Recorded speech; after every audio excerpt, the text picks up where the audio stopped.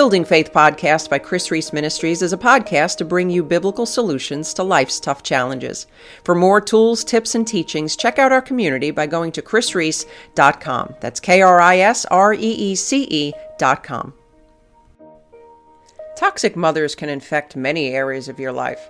Whether your mother is manipulative, controlling, or downright narcissistic, the mental and emotional wounds can run deep. Being left with damaged self-esteem, insecure relationships, and a distrust in others, you likely ask the question, is it even possible to heal from the damage she's done? And the answer is yes. Jesus came so that you could have life and have it in abundance. And his desire and mine is to see you set free from dysfunctional relational patterns and set you on the path to embracing who God created you to be. That's why I'm holding a live online workshop Saturday, May 15th to help you heal from a toxic mother. My aim is to restore your life through faith. Jump on over to chrisreese.com to register. Don't let the root of bitterness choke out the joy of your life. Heal from your toxic mother today. If you have ever dealt with a narcissist, you know the damage they can cause. Physically, emotionally, mentally, spiritually, relationally, the list goes on. Your main goal at this point may be to get away from the narcissist. And while that is good advice, they're everywhere. So today we're going to answer the question, how did Jesus handle narcissists? Well, hey, my friend, welcome back to another edition of the Building Faith Podcast. I am so thrilled to be here with you today. I am your host, Chris Reese, and it is my mission, as always, to provide you biblical solutions to life's tough challenges. Today we are in episode 139, and we're answering the question, how did Jesus handle narcissists? When asked, most people, even Christians, would say that Jesus' main qualities were meekness and mildness. Someone who taught us to turn the other cheek, even when evil was perpetuated against us. But would Jesus understand that we have narcissists today that wreak havoc in our lives? Well, the answer is yes. Jesus would understand. In fact, Hebrews 4:15 reminds us that Jesus went through all these things. And when we talk about narcissism, it may be a catchphrase of the day, but it's nothing new. Self-centered, arrogant, egotistical, evil people have been around for a long, long time.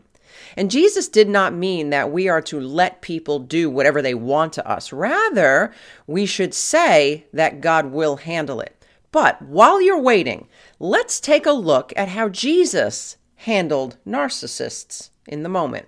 Number one, he ignored them. Narcissists have a way of creating drama everywhere where they go. Whether it's attention-seeking overt narcissist or the woe to me covert narcissist, there's always drama that points attention to them. The Pharisees were a classic example of narcissism at its finest. With their pious attitude and their constant correcting, the Pharisees were always looking to stir up trouble to criticize Jesus. Isn't that just like a narcissist to go out of their way to point out your flaws to make themselves look good? And the same thing happened to Jesus in Matthew 9, verses 10 through 12. As Jesus was reclining at the table in the house, many tax collectors and sinners came and were dining with Jesus and his disciples. And when the Pharisees saw this, they said to his disciples, "Why is your teacher eating with tax collectors and sinners?" But when Jesus heard this, he said, "It is not those who are healthy who need a physician, but those who are sick." You see, Jesus didn't take the bait. The Pharisees were trying to create this smear campaign, and Jesus chose to ignore them and focus on his mission.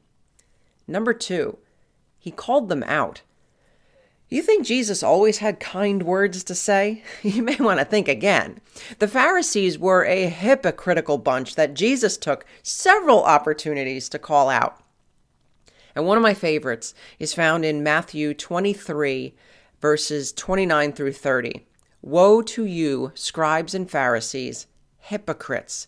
For you build the tombs of the prophets and adorn the monuments of the righteous, and say, if we have been living in the days of our fathers, we would not have been partners with them in shedding the blood of the prophets. Narcissists are classic scoffers and judgers. They love to appear superior to others. Remember, for the narcissist, it's all about the image. So, you want to be like Jesus? When the time is right, don't hesitate to call out narcissistic behavior. Just be careful. We often think that because we call something out that it's going to change. It often didn't for Jesus, and it likely won't for us either. And number 3, he cut them off. Jesus was not opposed to going no contact. And I have to imagine for as many people as Jesus helped, there were several more that he walked away from for many reasons. He even taught this mindset to his disciples. Matthew 10, verses 12 through 16, tells us that Jesus was preparing to send out the 12 disciples, giving them authority to drive out impure spirits and heal every disease. And here's what Scripture tells us. As you enter the home, give it your greeting. If the home is deserving, let your peace rest on it. If it is not, let your peace return to you.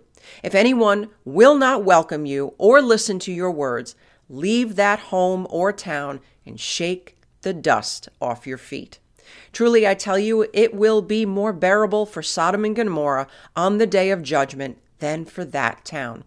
I am sending you out like sheep among wolves. Therefore, be as shrewd as snakes and innocent as doves. Remember, though, our goal here is not to hate. Jesus, in Matthew 5:44, reminds us to pray for our enemies. But I want you to be careful as you journey with the narcissist. If you struggle with any form of codependency, it's likely that you continue to try to love the narcissist. But in reality, there can be times where we're simply perpetuating the evil that they're causing. Jesus' definition of love is not enabling. 1 John 5:16 is clear when it says, if you see any brother or sister commit a sin that does not lead to death, you should pray, and God will give them life. And I refer to those whose sin does not lead to death. There is a sin that leads to death, and I'm not saying that you should pray about that. Interesting. When referring to the sin that leads to death, the Bible is referring to the sin that a person is willfully and habitually continuing in. Narcissists rarely show any genuine repentance. Remember, it's all about them. So be careful for how you pray for this person.